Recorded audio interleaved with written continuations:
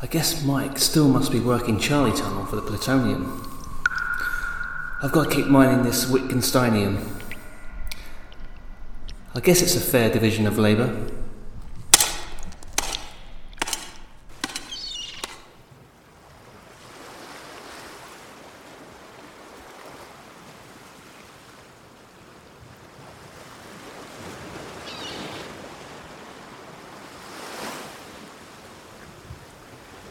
Hello everybody, Mike here. I'm taking a little bit of a break down on the south coast of Great Britain in a seaside town called Brighton, which is all very hip and happening and down with the kids. As is my wont, wandering past the beaches and the various kind of cafes and bars and so on, a number of philosophical issues have come to mind to help spoil the entire experience for me. So, we've been talking a little about theatre and about performance. We're talking a lot about masks and whether masks are disingenuous or whether masks are really what we are.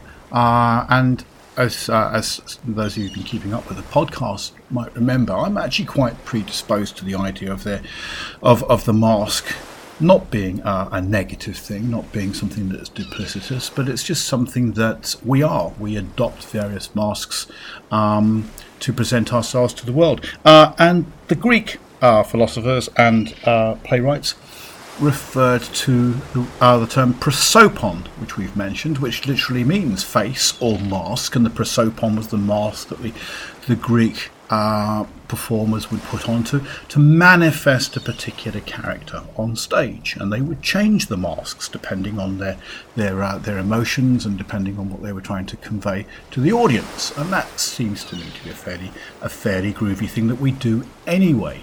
Now, the idea of the prosopon was something that carried over particularly into Christian theology and philosophy. As the Christian Church was trying to get a sense of and trying to understand its own mythology, particularly with respect to the person of Jesus. And there was lots of debate, which we shan't go into now, about the character and person of the man Jesus, whether or not Jesus was supposed to be entirely human or entirely divine, whether he was supposed to be a god pretending to be a human being, so God in essence, but wearing a prosopon of humanity, wearing the mask of humanity, whether he was a human being that somehow was possessed of divinity, and the essence of character, if you like, in these conversations, was related to the word hypostasis. And they talked about the hypostatic union, whether or not the man Jesus had a union of two different essences, a divine and a human.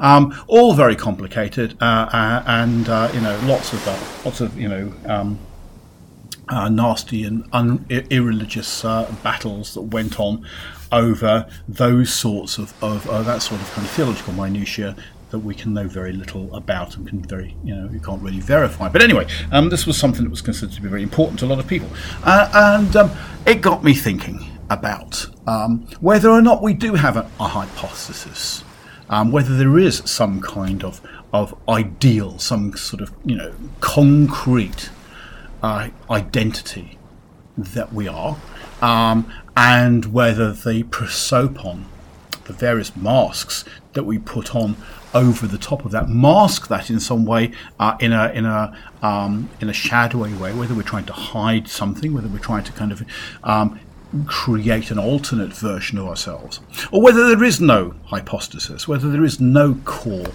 identity, and everything is mask, everything is appearance. And walking through the streets of Brighton, it's rather interesting because, of course, you go into a lot of places, and during we're still very much in the pandemic era here in 2021. A lot of people are wearing face masks, which cover up a significant proportion of their face. So I would go into a cafe or a bar or somewhere like that, and What am I engaging with when I see somebody in front of me? How do I establish their personality? Am I dealing with an authentic human being? Is there any point of recognition? I can't see mouths moving. I can't see kind of facial expression in the same way as I used to. Now, with people I know on my own ground, on my own turf, as it were, I have a background of information. I can see people that I see regularly, even if they've got their faces covered up. It's kind of, well, I kind of know you. And sometimes, you know this yourselves. I imagine that, if you're having a phone call with somebody and you're hearing their voice and you say something and you think to yourself, I can see in my mind's eye, and given the tone of voice, I can almost see you rolling your eyes at me. Even though I can't actually see it, I know you well enough. I know the context of the kind of conversation we're having. I know your tone of voice and all that kind of stuff. And so I can almost manifest that prosopon, that mask, and imagine you wearing that. And that kind of extrapolation from what you already know of somebody's performance carries you a long way to help you to identify them. And those identifying marks, sometimes you just assume them. They become tacit because of the relationship you have. But if you're engaging with people who you don't know, who you've never met, I was chatting to somebody in a restaurant last night, and I didn't know them. They had their face mostly covered up, and it was an interesting experience. I had nothing to draw on, and it did make me think: who am I engaging with here? Am I talking to a real human being? Am I literally talking to a performance mask that has been created for the benefit of the relationship we have established here? That that person was a waiter or waitress. I am the person who was kind of buying the food. Do you have a mask that you wear, an actual literal mask that you wear for that particular function? I suspect it's probably true.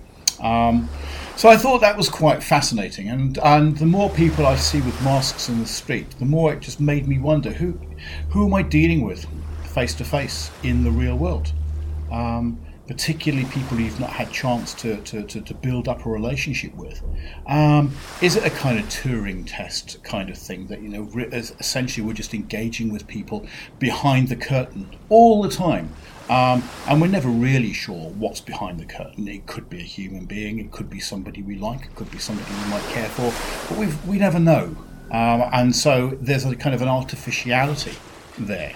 I am notorious in my circles for the, I think, not uncivilized view that travel narrows the mind. And I'm not a big fan of physical travel. The whole process just makes me grumpy.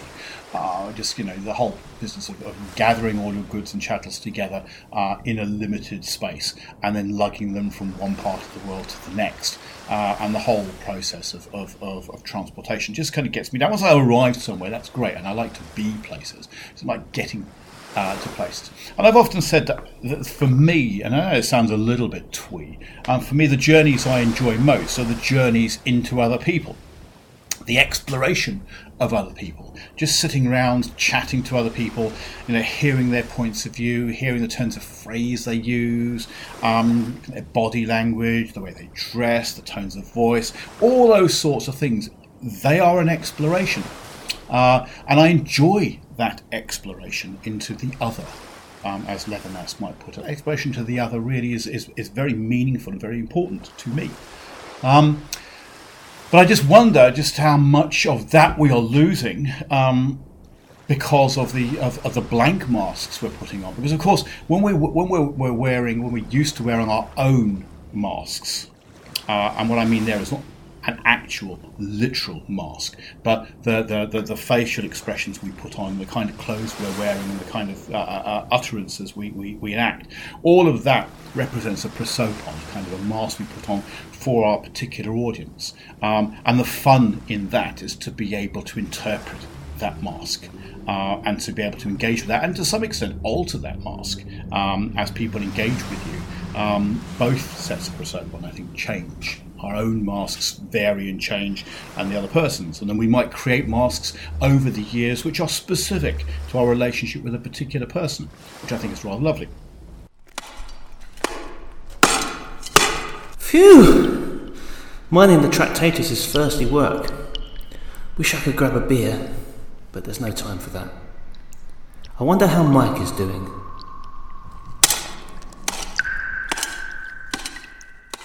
But we are wearing a lot of blank masks at the moment. In the street, we're wearing blank masks. There are a lot of. I engage with a lot of students on things like Teams and Zoom, where people have their cameras turned off, and all you see is an initial across the screen. And in the real world, that would freak me out if you think about it. Just having somebody kind of wandering up to you with a paper bag over their head with their initials written across the front.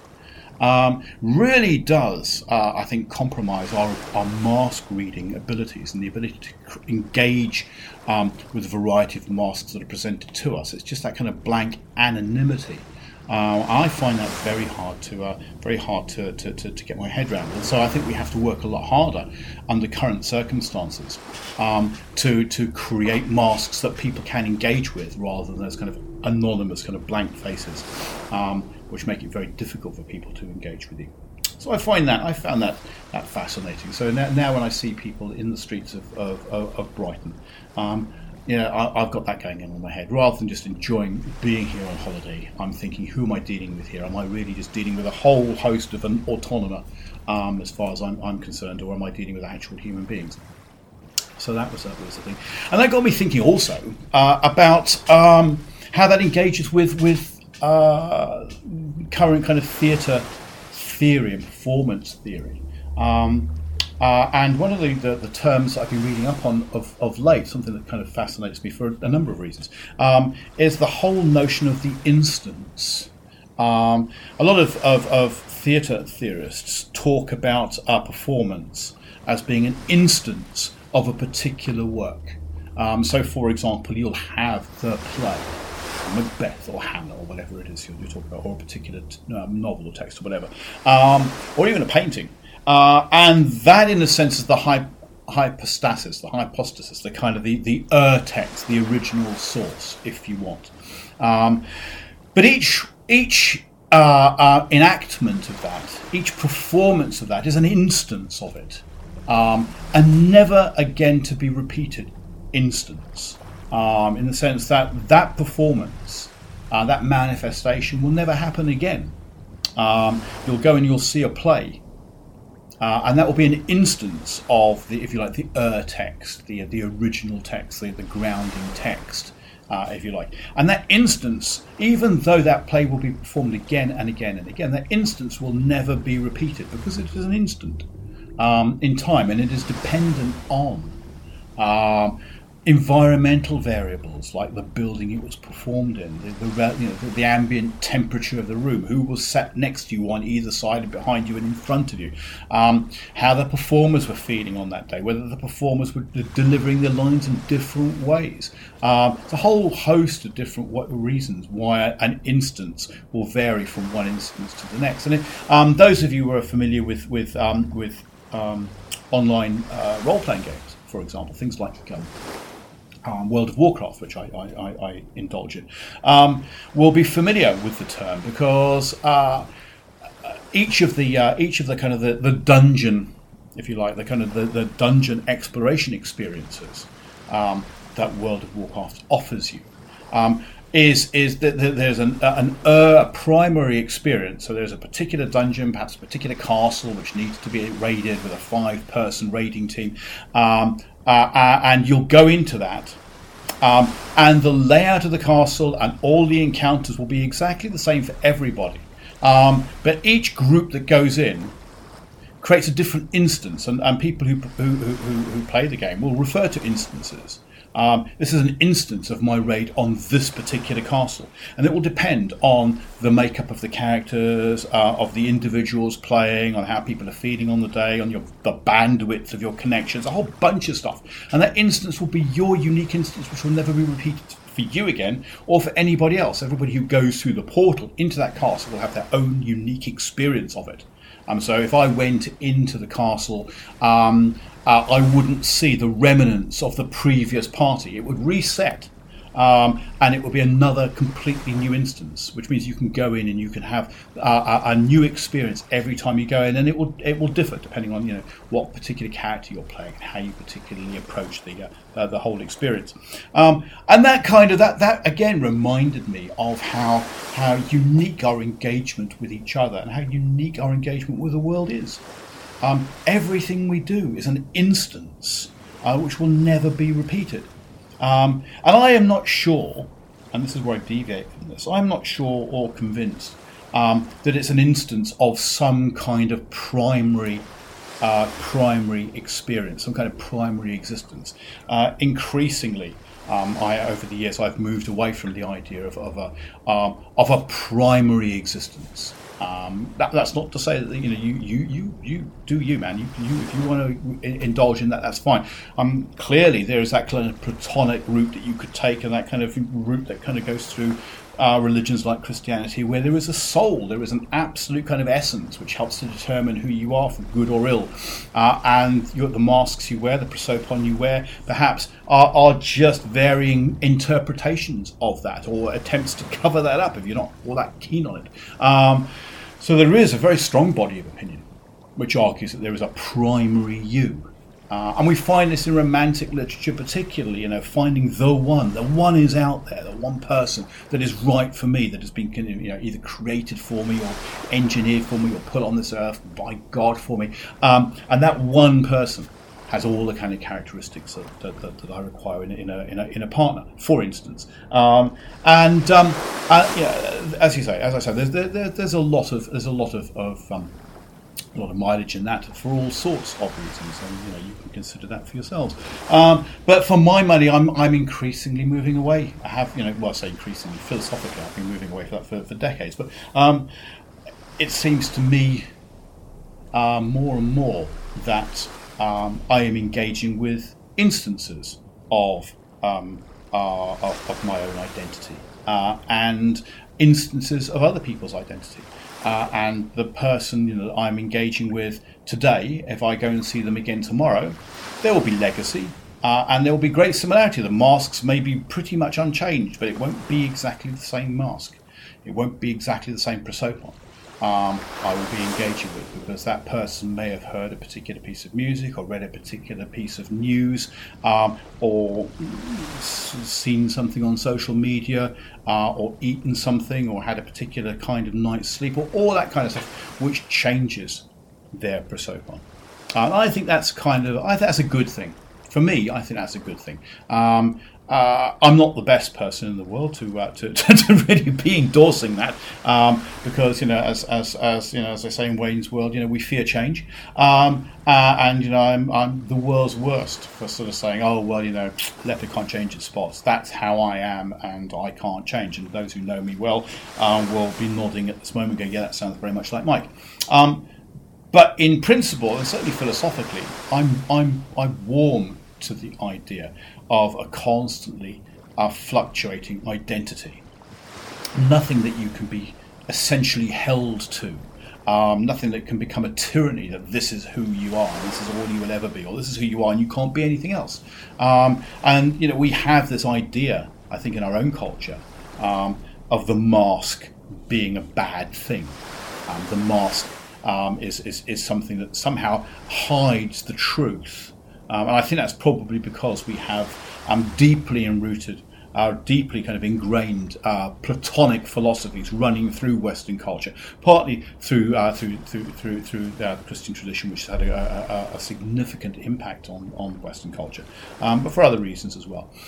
So the idea of an essence of who and what we are is very much in play in all sorts of ways. So we get this view that wearing a mask somehow is hiding. It's duplicitous. It's somehow kind of you're pretending to be somebody else. Which is why people wear masks if they're going to rob a bank. People wear masks if they're trying to hide criminal activity.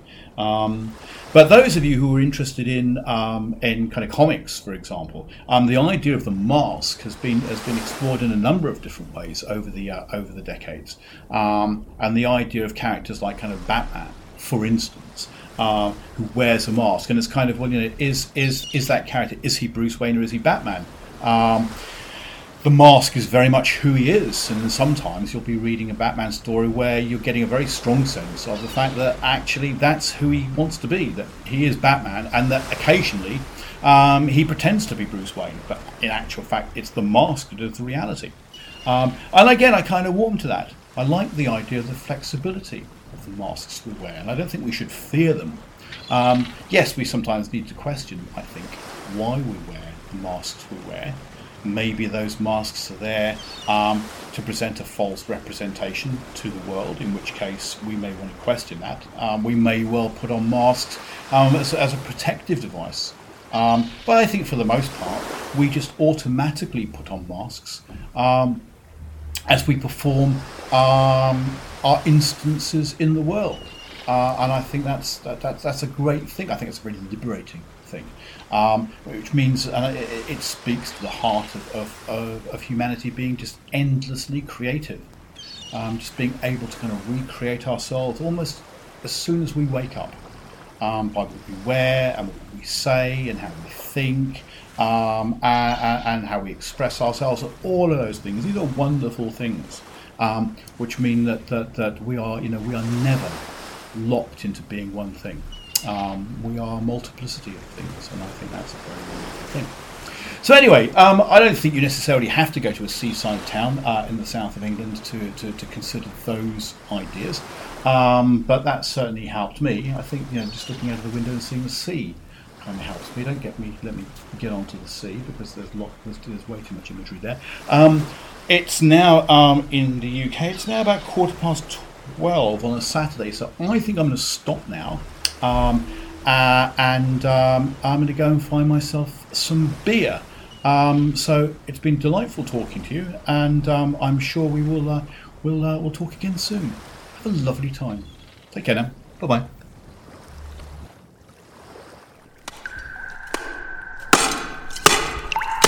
Finally, knocking off time.